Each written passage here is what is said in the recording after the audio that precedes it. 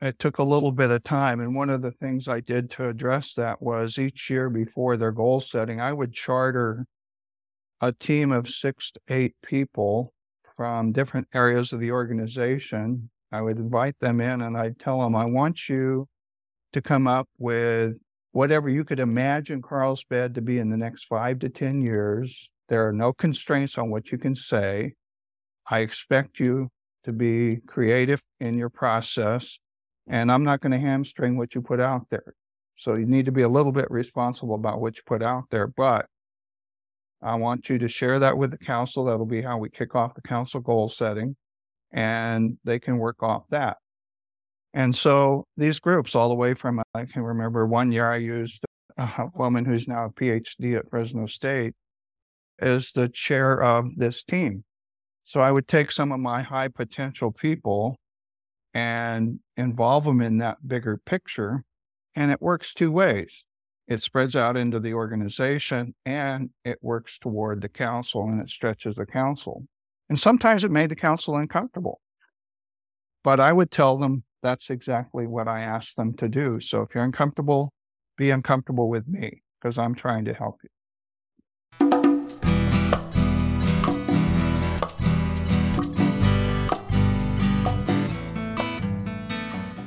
I came across Ray Patchett's work over a decade ago in one of my favorite books, Community, The Structure of Belonging, by Peter Block. In the back of the book, Peter includes a section on role models and resources, in which he includes Ray Patchett. Peter writes, Ray Patchett, former city manager of Carlsbad, California, is a very special city manager. He has, in a unique way, applied the ideas of organization development and learning organization to building community, like no other public servant I know. The mention of a municipal manager with organization development skills really caught my attention. As I reread the book this year, I decided to reach out to Ray and introduce myself. I discovered that he has been consulting, teaching, and is now writing a book. We began recording our conversations and covered so much territory, I decided to create 2 podcast episodes. If I could make an analogy to dance training, a master class is one in which it doesn't matter whether you are a beginner or very advanced. You will benefit from the experience of taking the class. This interview reminds me of that. In part 1 of the interview, Ray talks about his early career and lays the groundwork for principal ideas that guide his thinking. The show notes highlight references made in the episode. Ray also shares some resources from his work. If you like what you hear today, sign up for the PCC Local Time newsletter to get an email in your box every Friday with resources like this. Check the show notes for a link. Later, in part 2, which will come out in the next few weeks, we will take a deep dive into the role of bureaucracy in the evolvement of organizations and the importance of engaging different perspectives. I begin this interview by asking Ray to tell us something about his book on the traits of high-performing teams, which he is writing with Val Brown. Off we go. Are you getting more academic in terms of trying to explain your approach, or are you trying to bring to life what you did together at the city? It's really the integration. One thing about aging is we begin to integrate, synthesize that which is our experience. And so my experience was 34 years in local government and 15 plus as an OD consultant. I want to integrate that with OD practices, and that's what it's about, and leadership philosophy. So it's those kind of 3 branches woven together into a strand of thinking around how to build great teams. Mm-hmm. So these traits, it's taken me probably 40 plus years to write these traits. Represent, and let me just say it this way. If I were going to say to you, how would you characterize Nancy as a leader or Nancy's organization? If I said to you, Nancy and her team were really good about setting the course and staying on course. They've shaped and energized a really good culture. They have really good people. They empower those people to deliver results. They've figured out how to work together effectively. They trust each other in everything they do, and they focus on getting results and reality and the outcomes they want. Would that be a good team? It's a mouthful there. Yeah. I have to, I need to take it one by one. That's why it's That's a broken up lot. into 8. Yeah. It is an orchestra in a way. That analogy is perhaps an old analogy, but I think about what I can bring versus what Ray Patchett would bring versus what maybe about Brown would bring. Speaking humbly from my perspective, usually I'm starting right where the team is at, and I figure out what it is that they have that is possible to develop. I think the team can rise in great ways, but it's never going to hit every element. Like there's always like this side of it that is weak and this side of it that's really strong. And then you play to those strengths and you keep these other areas for future development, maybe when another team member comes along. Right. Yeah. So if you were to answer that question, let me say it this way, Ray. I was looking over as I was waiting for Zoom to figure out what it wanted to do and restarting my computer. I just wrote down the lessons that you must have learned to get to the point of what you understand in this book. That interests me. And I was thinking of, can you describe yourself when you first became the manager of Carlsbad? How would you describe yourself then versus maybe how you describe yourself when you began your next career after you left? Let me do a couple of things and then I'll come back to your question. How's that? Okay. So the first thing, I guess, in the design thinking, I think is the process you like. These would be the preferred future characterizations of the organization.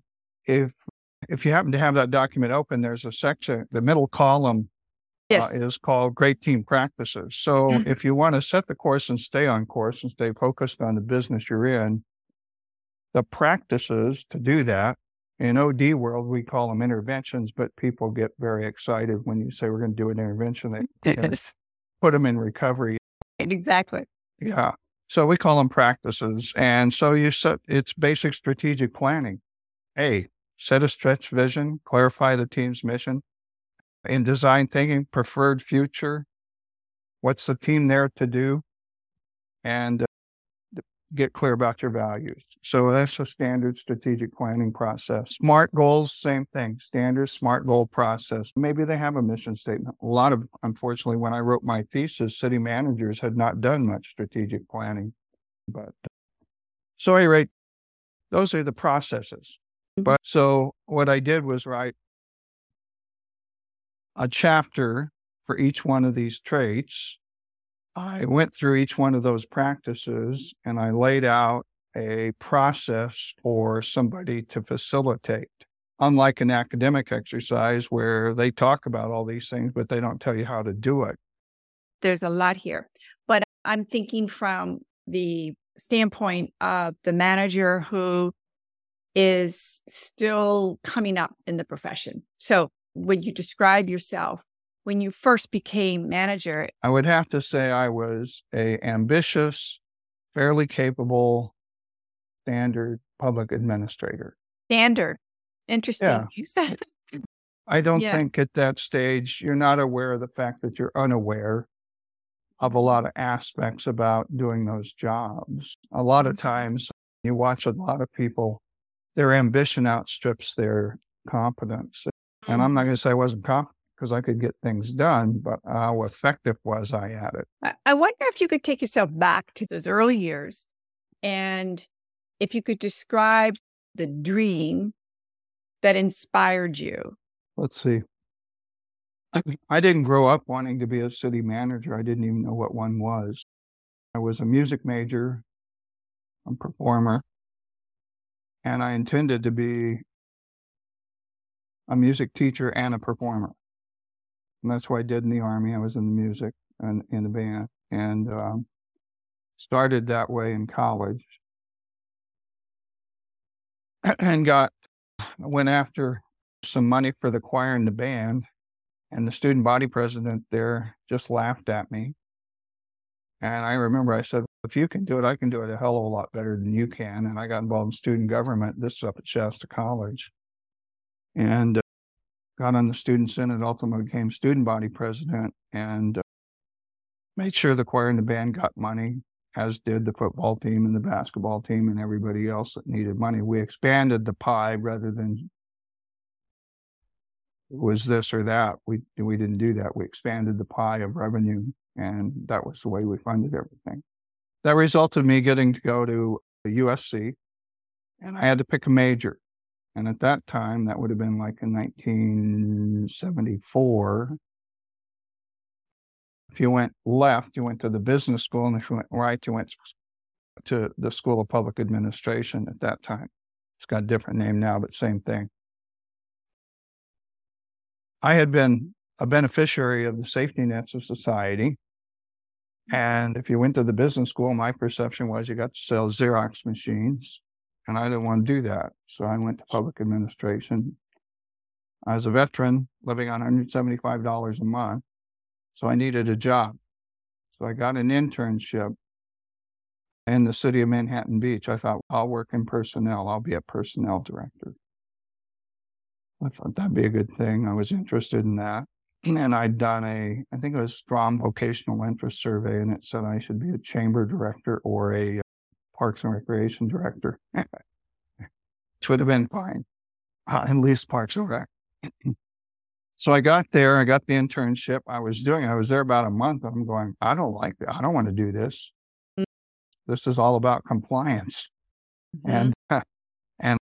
And while I agree that we need to have compliance, I'm more about let's build this place, let's make it better, let's improve it. And for whatever reasons, the city manager started bringing me down to the other end of the building, working on some of his projects. And then one of my professors happened to work for the city of Burbank and the research and analysis office, which was a branch arm of the city manager's office. And he invited me up to see what they were doing one day. And I had no idea what it was, a secret interview. Anyway, I got hired in Burbank. And once I saw what was going on in city government, I was like, I want to be the city manager. I want to be in charge of the organization. I don't want to be a politician. That's not my goal. I don't have that in me. Plus, you got to start that early, have a lot of money and a whole bunch of stuff. So I thought, well, I'll be a city manager. They can have a lot of positive impact. And so that's how that career ladder started. That gives me a whole new frame. But I can imagine back to this idea that you're now a city manager at Carlsbad. Yes. And you're thinking that it has real possibility. So you've come into that with this idea that there is real potential here to affect positive change. What I'm trying to get at here, in order to get to these traits, like how these traits eventually developed over the course of your career, there were some hard lessons. And I want for the managers to understand that you don't come out of the gate understanding fully. You might have read the books, you may have studied, but this takes time to develop in your own mind what that looks like. Like, what does that look like for Ray Patchett? And so to really bring this to life, I would like to talk about some of the lessons, and I might even use, if you would, the word disillusionment. Oh, this is the way it works. And that you had to either adjust your own framework in terms of what you were going to bring to the table, or you had to, and this could be before all your advanced studies, you had to figure out, how can I get other people to come with me? Or I'm not sure. I learned a lot of really good stuff in Burbank. That office was particularly good, and the interns there typically went off and became city managers. So I had a bunch of stuff like, they don't do this anymore, but what planning, programming, budgeting systems are all about goals and objectives. And I learned a lot of good philosophy. So when I got to Carlsbad, I had a pretty good foundation of ways to do things in city government. Mm-hmm. So the story with respect to trait one, set the course and stay on course, is once the council appointed me city manager, I can remember we were walking out of the building and I said to the mayor, this is the night I got appointed. And it was a surprise. I didn't know they were going to do that. I said, okay, buddy. His name was Buddy Lewis.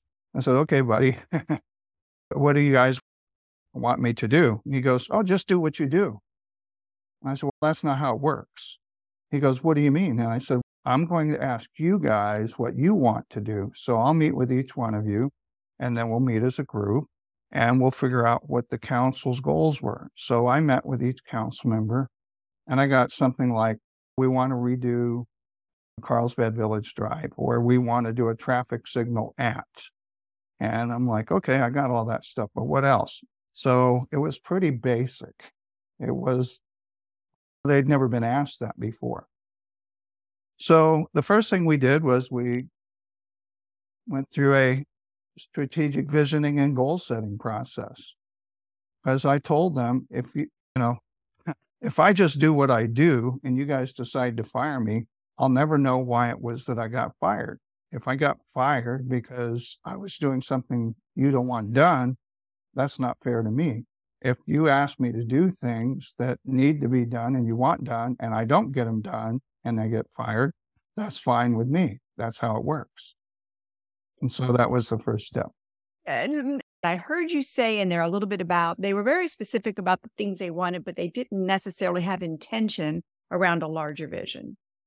Initially, it took a little bit of time. And one of the things I did to address that was each year before their goal setting, I would charter a team of 6 to 8 people from different areas of the organization. I would invite them in and I'd tell them, I want you to come up with whatever you could imagine Carlsbad to be in the next 5 to 10 years. There are no constraints on what you can say. I expect you to be creative in your process, and I'm not going to hamstring what you put out there. So you need to be a little bit responsible about what you put out there, but I want you to share that with the council. That'll be how we kick off the council goal setting, and they can work off that. And so these groups, all the way from, I can remember one year I used a woman who's now a PhD at Fresno State as the chair of this team. So I would take some of my high potential people and involve them in that bigger picture. And it works two ways. It spreads out into the organization and it works toward the council and it stretches the council. And sometimes it made the council uncomfortable. But I would tell them that's exactly what I asked them to do. So if you're uncomfortable, be uncomfortable with me because I'm trying to help you. Another way, one of the things you have to do is help the council develop without telling them you're helping them develop. So how do you do that? Yeah. Because essentially you're the rabbi in the group. You're like the minister in the group without being religious. You're that kind of thing. You're there as a source of help. And so I would get them involved in like the Alliance for Innovation Transforming Local Government Conference, which is what I told you about. Yeah. Okay. And why would I do that? Because they're going to hear things. I know what they're going to hear there. When they hear it from someone else, it's like a spouse, right? Sometimes a spouse tells you something and you go, yeah. But if the neighbor tells you the same thing, you might go, that's brilliant. Now, why we are like that, I have no idea, but we are. And so you put them in forums, you invite them to go to forums like the Transforming Local Government Conference and things like that. But electeds can't be expected to know as much about how the whole system fits together anyway. You get a dentist, you get 2 teachers, you get a recycling yard owner. They need help and they all want to succeed. So how do you help them? You just gave a mini lecture there that I think would be so valuable. Like what you just went through is right on target for, I think, managers that I know would be very helped by that conversation. But there's this little piece here that I just want to get clear on, because managers will say, it's not my job to create the vision. And my response to them is that it's similar to what you said, that the elected officials don't necessarily see the whole system. So it's the job of the professionals and the team to present to the council that potential or that what could be, and that they can set.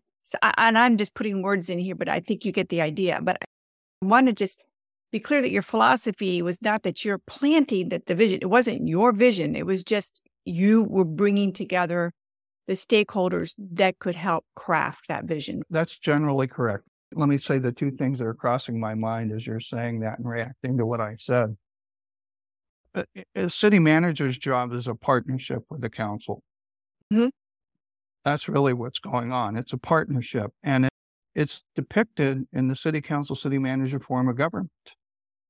City managers sit at the intersection of politics and administration, and they're the cultural interpreters for the council about what they're telling the administration to do. And they're the interpreter to the administration about what the council's trying to get said. And so if you imagine two ovals, this is actually, I developed a model I called Sustainable Community Organization Development Model, or Sustainable Community Governance Model, whatever. And it's built off of three things. It's systems thinking, inputs, transformation, outputs. That's basically what design thinking is. It's the public policy process, politics, policy, and administration. And it's the city council, city manager form of government, integrated into a model.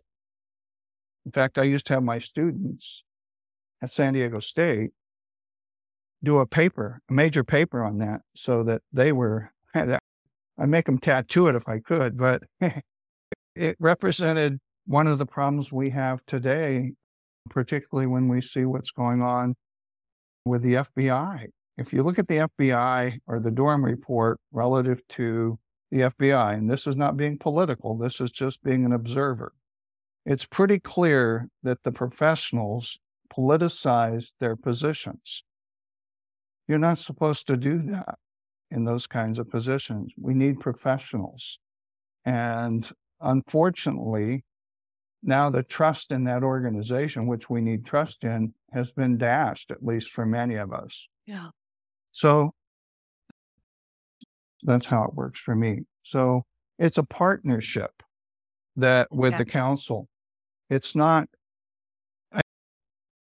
you have to nurture that system. And the way you nurture it is a lot of times it's with stuff like Peter Block talked about and John McKnight and transforming local government.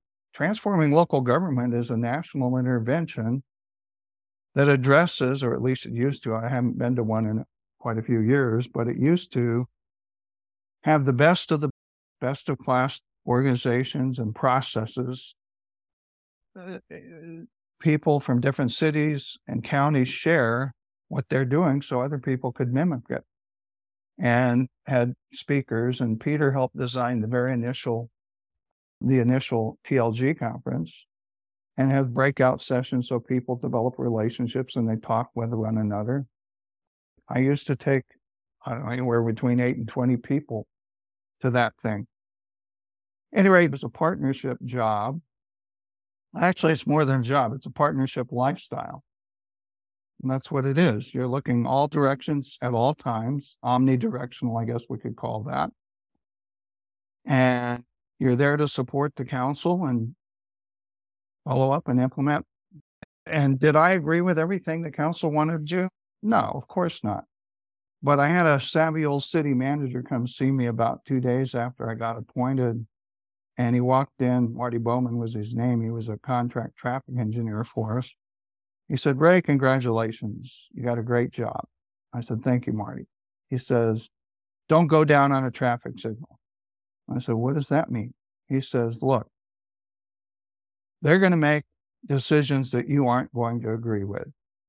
I said, "Yeah." He says, "A traffic signal is just one sort of decision. And you're going to find out that even if they go against the traffic engineer's recommendation and the city manager's recommendation, the sun comes up tomorrow. It's the damnedest thing that's been going on." I said, "Marty, that was really seasoned advice, and I'm going to take it."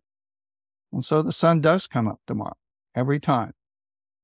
And when you realize that, and this is those city managers, if you think about how many recommendations the staff and you make, contrast against how many the council goes a different direction, I'm guessing it's 99-1 staff recommendation.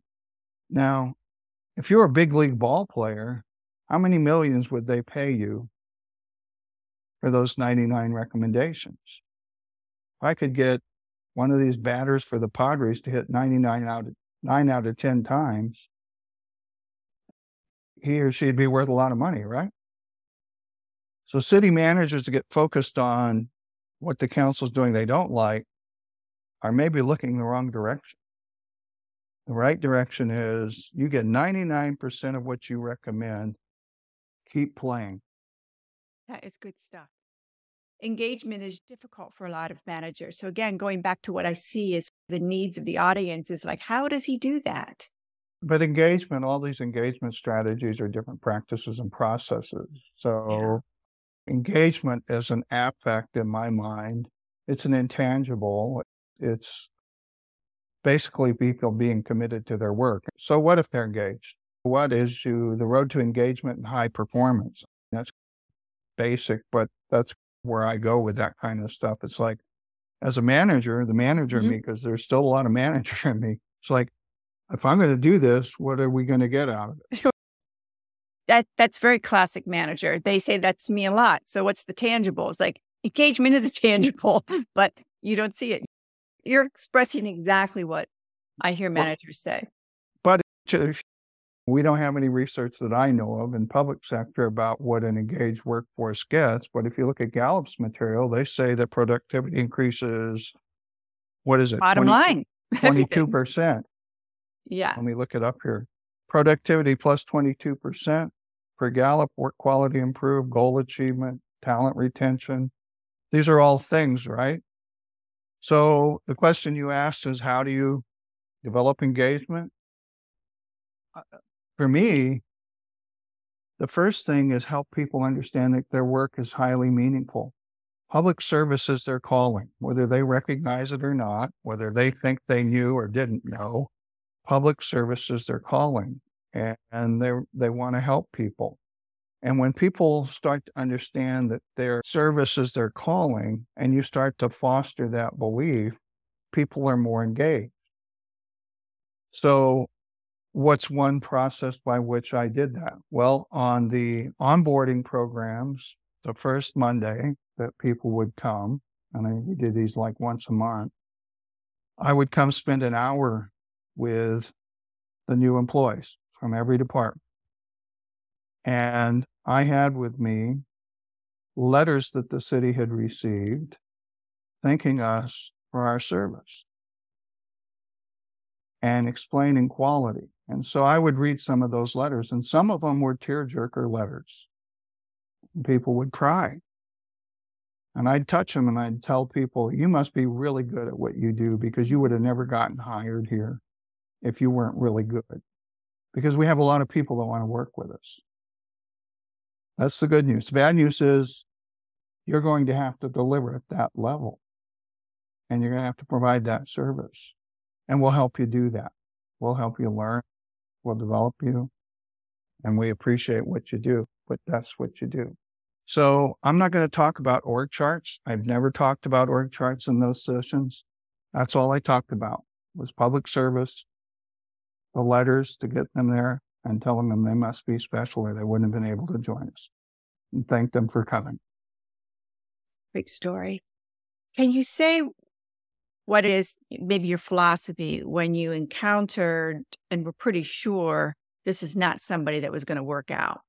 The short answer is we moved them on and we helped them move on. But the reality is, and I use this metaphor from time to time with groups, I said, the Chicago Bulls won like 6 or 7 NBA championships. Do you think it was easy playing on that team?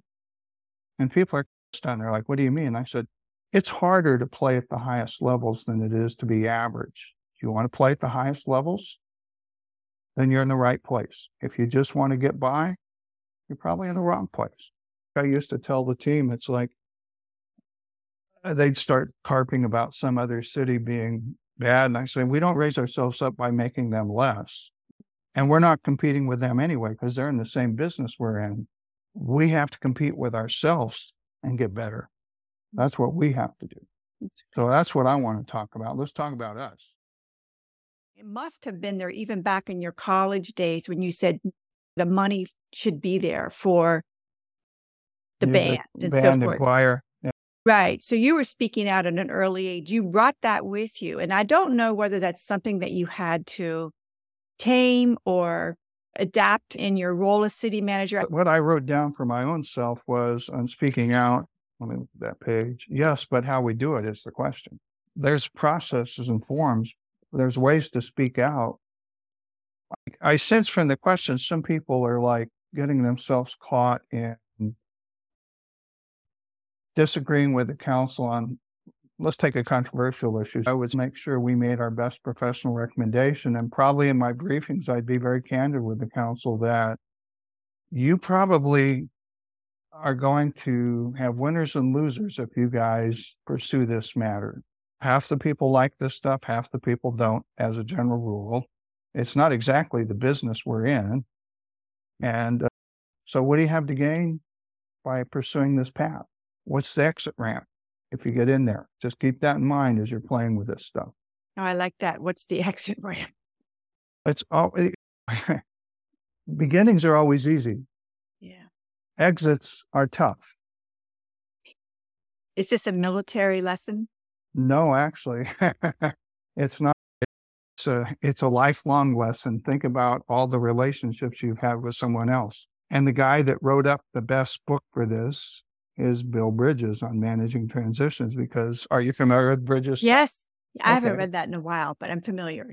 His whole point is you have new beginnings and you have endings. And in the middle, you have this psychological period that's like an abyss.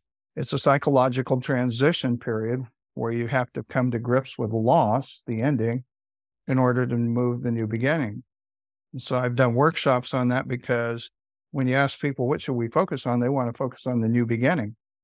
That's fine. But what about all these things over here that haven't ended?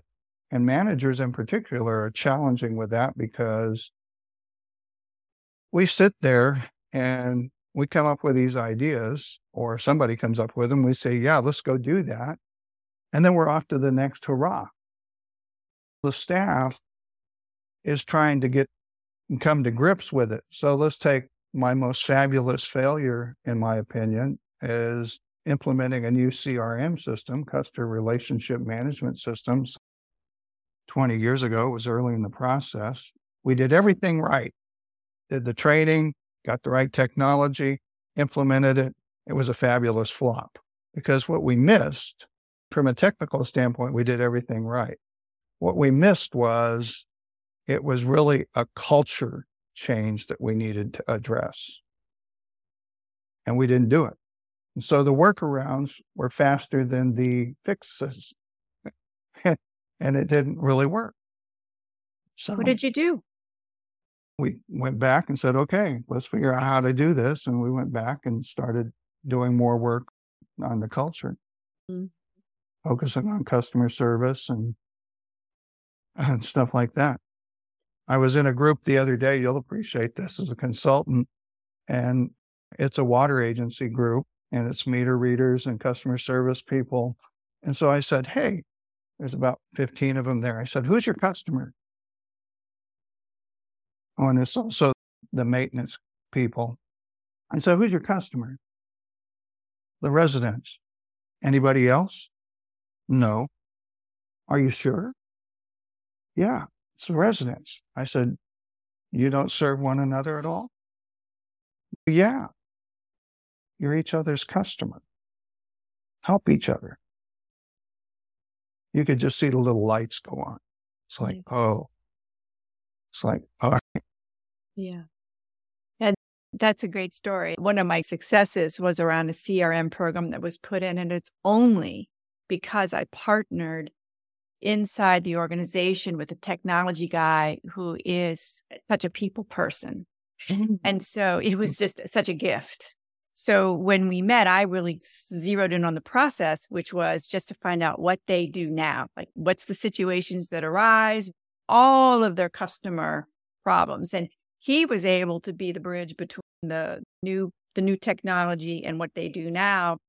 So, but it was, they were sure that they were going to end up leaving because they said, I can't do that. We were trying to break down the silos, do a one-stop service so they could help people with any different area. They said, I only do trash. Okay, I'm a specialist. Yes. And it was an amazing transformation, but it was that cultural shift. Affirmative topic. Yeah, partnership wheel, affirmative topic. So what's an affirmative topic? Safe community. Okay, if we want to create a safer community, who are the stakeholders for safer community? My whole point is that convening every conversation should be on purpose. If you convene people without a purpose, it just irritates them, maybe even worse. It's like, why are you wasting my time? Now, that's a little tricky, and I have to wrestle with that myself because as collaborative as we can be, one of the things you want is maybe to have the group help figure out the affirmative topic. And so, for example, if I were going to convene a group on safety, let's just stay with safety since we started there, I might come in and say, let's talk about what a safe community looks like. What can you imagine it would be like, and chart some of that. Okay, so if we want to create that outcome, that preferred future, I think in your language, right? What topic do we want to put in here so that we can partner in the creation of that? Safe community? Maybe we need to focus on a specific area. Crime-free. Anyway, it's an affirmative topic, and that comes from my time with Cooper Ryder and Appreciative Inquiry. Okay. I don't know if you're familiar with David, but he was one of our instructors, and he's really good. And his process is the 4D model. You discover the best of what is through questions. You dream, imagine, preferred future of what could be. You design, organize that destiny, that result, and it just keeps going. But you pivot off the affirmative topic, not the problem statement. And so with groups, particularly partnership groups, I would always try to find an affirmative topic. Interesting. Yeah, it's really important because the language you choose and the questions you ask set the course of where you go. Okay. So if you say crime problems, people are going to drill right into that. Safe community. What does a safe community look like? And let's say that safe sidewalk, safe walking, safe traffic, whatever the categories are. Then you could actually convene groups to address each and report back and create a little book of the partnership's results. When I look at this, I think a little of the stakeholder mapping, which of course is a design approach. Similar. And visually speaking, putting on a board the comment bubble coming out of business. What are businesses saying in this conversation? What does community safety mean to them, or what do they care most about? So I think of those conversations, and it's interesting too, the project that I'm working on community safety, which has been occupying my mind for several years now, but it gets down to perceptions and feelings of safety, which I'm just beginning to hear, which is you've invested in technology. What is it that you're actually creating? You're creating to a large extent a perception of safety. As long as you have also had the conversations with the community, this goes back to your earlier example of CRM. If you haven't prepared for the cultural change of having cameras everywhere, then you're going to fail at this. So there's a whole lot of partnership going on, but if the community is invested, both the community and the police and the local government and so forth are invested in this, then it creates more than anything perceptions or feelings of safety.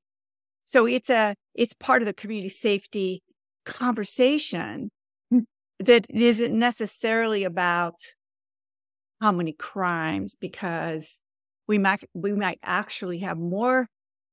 Our numbers may go up if we get better. But I don't know what you did in Carlsbad, if there was specific kinds of issues, but you could just keep going with community safety. I've been wrestling with this myself, and I keep coming back to the term, and maybe you can react to this. I don't know what first principles are, but there's some basic first principles, right? What did Block and Kestelman write in Freedom and Accountability? You have freedom, and you need to claim and accept your accountability. I'm an advocate of that. I'll choose and make my choices, and I'll accept and be accountable for the consequences of those choices. That's like back to the first question I said to the mayor, what do you guys want me to do? Just do what you do. No, not going to work. So if you get the freedom without having to be accountable as a public policy, that is things like no consequence if you don't take more than $900 worth of goods. That's contrary to accepting responsibility and accountability. So that's where I've gone to. We don't have to go through all the traits, but there's some really great ones here. What kind of culture would you shape? Ask any organization what their culture is. Mm. What do they usually say? We're going to do a culture change here, right? They can see their own future if they begin to talk through what it is that asking them the questions about what do you mean by high performance and getting them to really visualize is, yeah. So if you look at the traits, the trait 2, shape and energize the right culture, you'll see that I say, and this causes people's head to explode, promote an effective bureaucratic clan, public service, and learning culture. Those all have distinctive characteristics and qualities, every one of them. And what causes people's head to explode is leaving bureaucratic in there. I love that. And I say, we deliberated on whether or not to include that. It is what all these organizations are designed as. They're all mimics of the same thing, and it's technically a bureaucratic organization. So the question isn't, are you going to be bureaucratic? It is, how do you make it the most effective you can in a clan environment, family friendly? Everybody wants to be part of the family, right? And here's where you get the engagement, the public service, the service calling, the commitment, and learning's how you get the continuous change. So there are traits for all of that you can foster to engage and shape the culture of the workforce. But as Block and Kestenbaum and Cooperrider all say, language is faithful, change the conversation, change the culture, but you got to know what words to use. Mm-hmm. And most of us as managers are really just like we were born to do, we mimic. And that's, I guess, the answer to your first question. Yeah. What's the difference? I mimicked that which I saw before, and today I might create more than mimic. Yeah. You are being mimicked, or you could be, or you've been in a place of leadership where you are mindful. That's that whole self as instrument thing. Yeah. That would be an interesting conversation point about bureaucracy. And I love predictability and order in government, like just understanding why it's there. And it needs to be there. These organizations are like, they may be 80 people, they may be 8,000 people, but there needs to be boundaries, there needs to be division. And so if you're going to have that, but I say this to my friend Ed Everett up in Redwood City, and he exploded. You got to take that crap. He's pretty verbal. He has stuff out of there.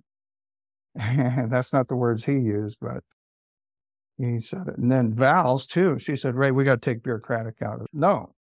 Let me say bureaucratic. All organizations are bureaus.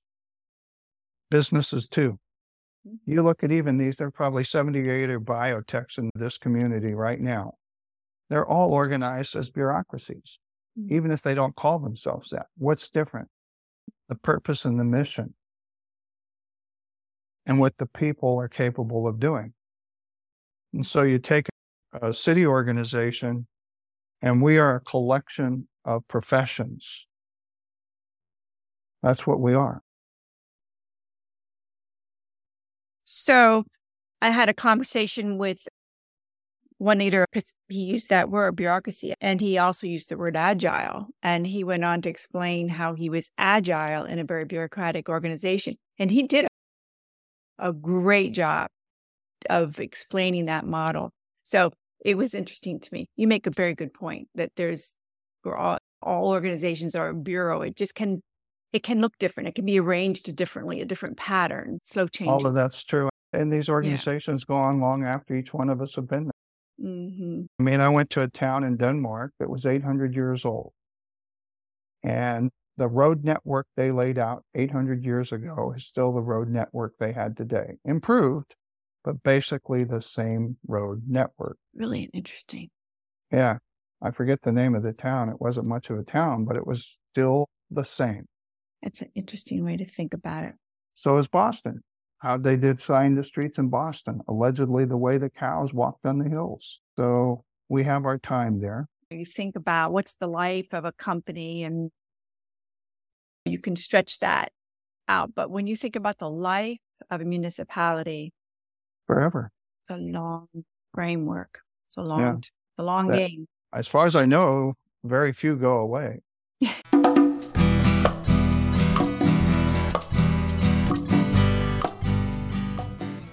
I hope you enjoyed the first part of my interview with Ray Patchett. We will bring you part 2 in the next few weeks. Stay tuned and be sure to check out the show notes for more information about Ray and resources from this show.